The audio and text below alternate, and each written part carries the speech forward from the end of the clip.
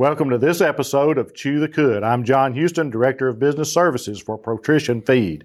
I am happy to be presenting to you an episode on small ruminants and this all-star cast I have with me this evening. First of all, let me introduce our guest, Josh Norman. Josh, his day job is a ag teacher at Spring Hill High School, and but Josh is premier owner of Hidden Hollow Farms and has a registered goat herd as well as a commercial herd as well, and give us some expertise from the goat standpoint. I also have Dr. Jaye Hamby. Dr. Hamby works in a day job as a consultant in training and education and research and some other things, but also for as long as I've known you, for over 30 years, I've known you to be a livestock person, and in particular with sheep, and have grown up with sheep. I know Dr. Hamby, and also currently has a sheep operation and a nice registered flock and some other things you're doing there with Hoofstock Ventures. So we're glad to have you with us, Dr. Hamby. And also Todd Steen. Todd Steen is ruminant nutritionist with ProTrition Feed, and will be able to give us some expertise from a nutritional standpoint. So with that, let's get started and ask a few questions. First of all, thank you all for being our guests today, and thank you very much for your time that you're dedicating to this project.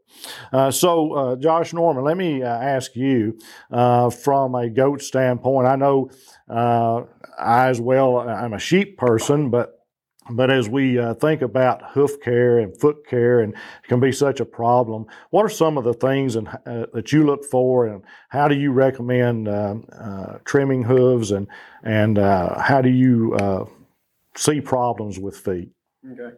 That's one of the big problems we have with the goats and everything is feet problems. You'll see them out limping in the pasture and everything like that. There's many different ways that you can treat it.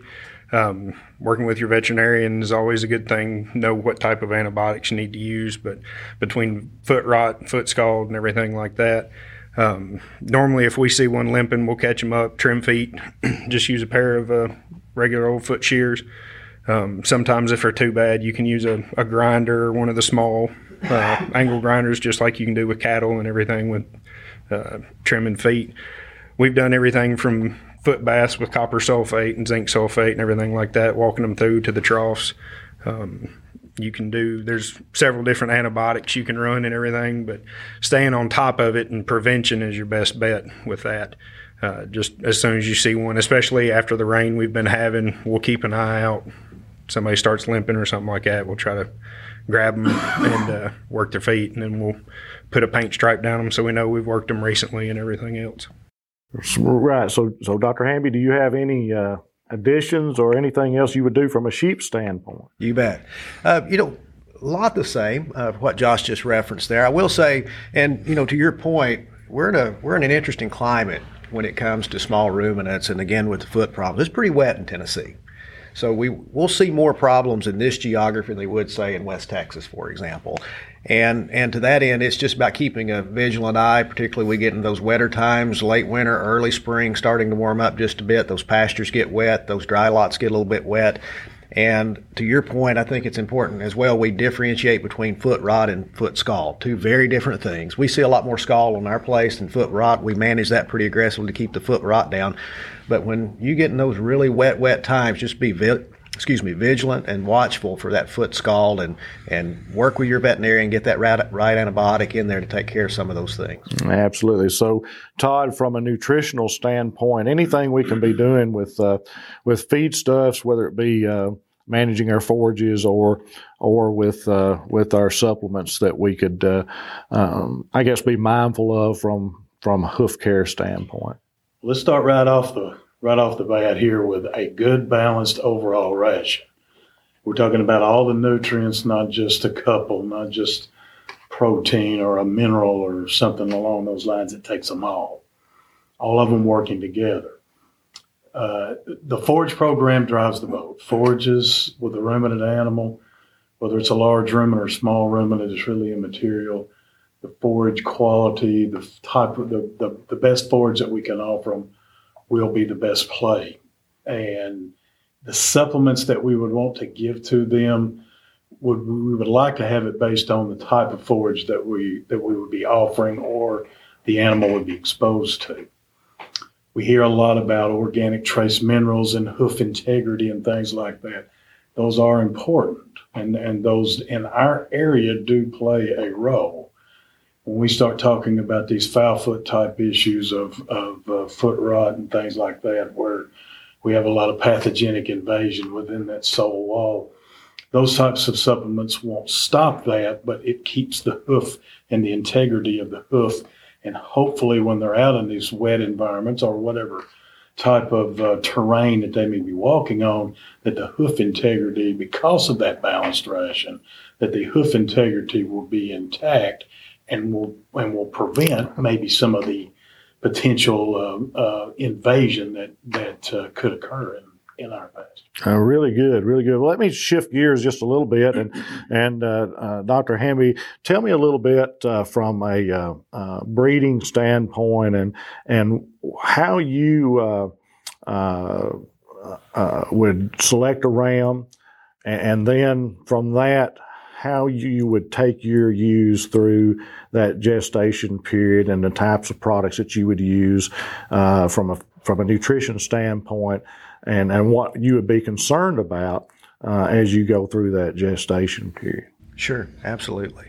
When it comes, lots to cover there. When it comes to rams, an old friend of mine says it's all pieces and parts. And so when you're talking about phenotypic quality, it's about pairing those ewes up with the right ram to hopefully get the most ideal animals coming out the backside of that process as you can. So again, where you have some ewes, you'll want to kind of cover some faults perhaps with a buck or a ram, and again, just kind of keep that phenotypic thing first of mind from that standpoint. And one of the things we try to do is line up our genetics just a little bit, and the longer you stay in it, the longer you get your ewe-based line from a genetic standpoint, it becomes much more predictable. And it's tough to do, frankly, early on. I mean, when you're starting to assemble your flock, it's tough to get that predictability because you may be sourcing ewes from a lot of different places. But that notwithstanding, after a few years, you get that genetic base lined up, you can get you can get a lot more predictability in there, which makes that ram selection a little bit easier from that standpoint. Again, how are they in their spine in terms of keeping that flat spine, that big square hip, and again, getting that right angulation up front, one that's going to produce that broody female that's got some drop in that flank and some capacity. When it comes to getting the ewes bred on our farm and primarily, producing for a show and seed stock market, it's about, for the most part, getting lambs on the ground as early as we can. And so in Tennessee, obviously it's hot. In the summer, compared to some northern latitudes, are much hotter. And so it's hard sometimes to get these ewes wanting to cycle. And it's almost like we're trying to get ewes bred on our place in the late anestrus season for these sheep. And so that requires us syncing them up. We'll use a programming protocol. In fact, even our natural service ewes are programmed to sync estrus. And we've had good success getting ewes bred in that July-August window for lambs that are going to hit the ground in December and January. To that end, programming is important for us. Again, just not getting the lambs there early, but getting everything where it's an organized lambing period is just huge. I'd recommend that to most every commercial producers as well. It's pretty economical to get these sheep lined up early. That investment on a per ewe basis, I think, pays dividends on the backside, John. When you have this very uniform lamb crop, it's easier to manage. They're all going on creep, and again, usually 2-week blocks from that point. In terms of managing ewes through gestation, for the first 2/3 of it, I mean, you have to be a little careful you don't overfeed them and give them too much nutrition, because you don't want to get those ewes too fat too early. You get into preg tox issues, ketosis on the backside. So we do all basically just maintenance through that first 2/3 of gestation, then really start to pick up maybe with some supplemental concentrate ration to kind of pick up the nutritional plane. One product we do use is 355 from the co-op, which has CTC in it. You'll need to get that veterinary relationship established, but it can even in addition to that vaccination program, certainly advise that as well.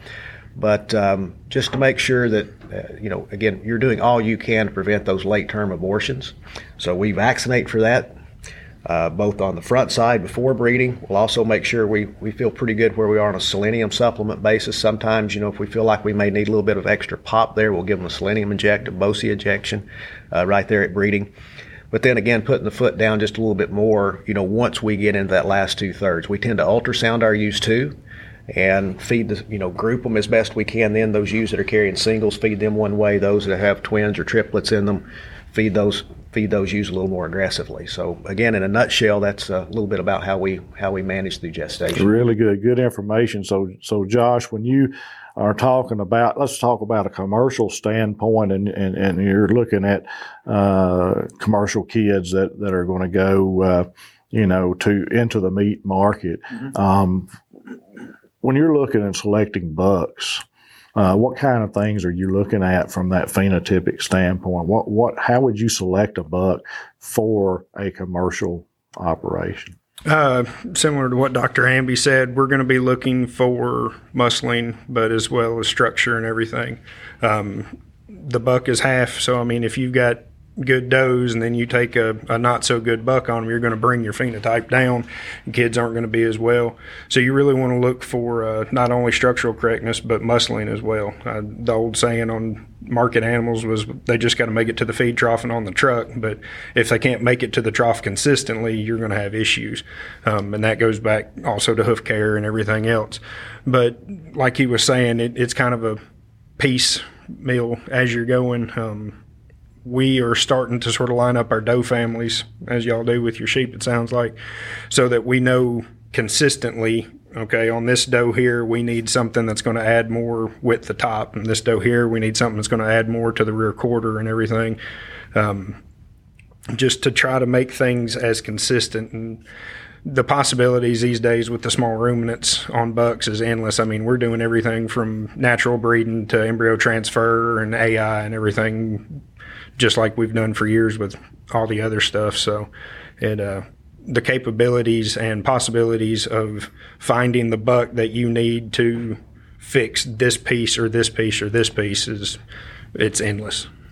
So just a couple more things before we wind this segment up. Todd, we talk about these kids or lambs and creep feeding. What do you how would you recommend going about creep feed, and what should we look for if we're going to select a product to use as a creep feed? Right off the bat, the success of a creep feeding program is to provide nutrition to the young animal, be it the kid, be it the lamb, be it whatever, above and beyond what the young animal is getting from the dam. So if we rob away with the creep feed from the nutrition coming from the dam, or vice versa, if we can't get anything out of if it's just a cheap something that's just going through them and not doing very much, then we failed with our creep program. So the best thing to start out with is a good, clean, nice pelleted feed. I like the pelleted feed much, much better because let's call a spade here. The small ruminant is notorious for sorting. And if you give that small ruminant the opportunity, they will sort that feed. If the animal sorts that feed, it's no longer a balanced diet. So if you've got the complete pellet there, then you've got the animal to where you get the balanced diet in every bite. A nice, clean feeding area. Nice. I like the smaller pellet for the animal. I think you need a minimum of 16% crude protein. We would be a whole lot better off if we had a little bit more based on what the lamb would be able to consume. We do realize that there are folks that do try to start with a 16, and depending on that situation, I could see where that would work. But really, we would be better off having a little bit higher protein to get that animal started. Here's another thing to consider.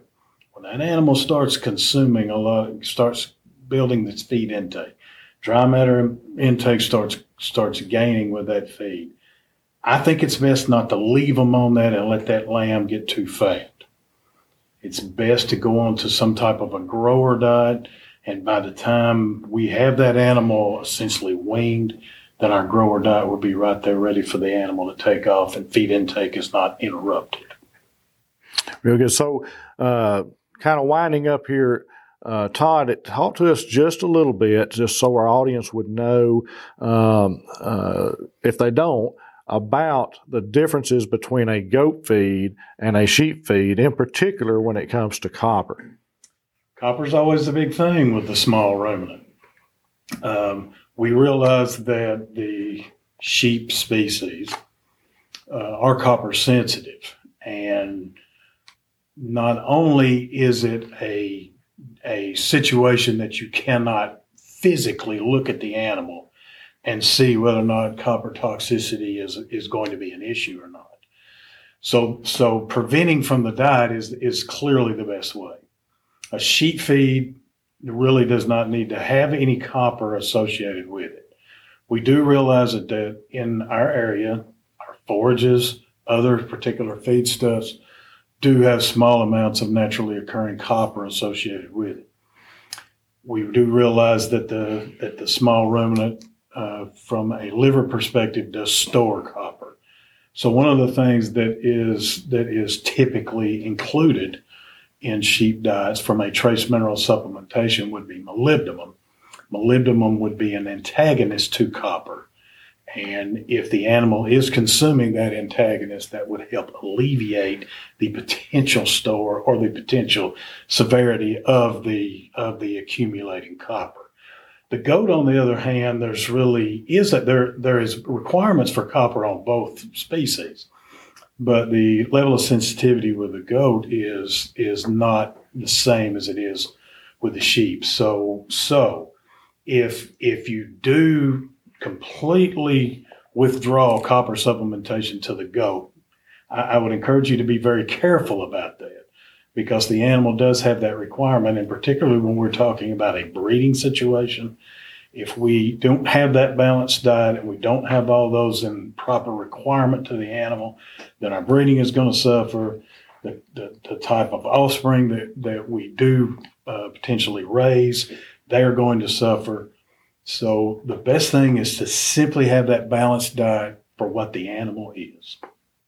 Real good. So I appreciate all the good information that has been presented in this episode. Let me thank you, Josh, and Dr. Hamby, and Todd for being with us today. And let me say to our audience, thank you for viewing. And if you have any questions or any products that we can provide you with, please see the good folks at your local co-op.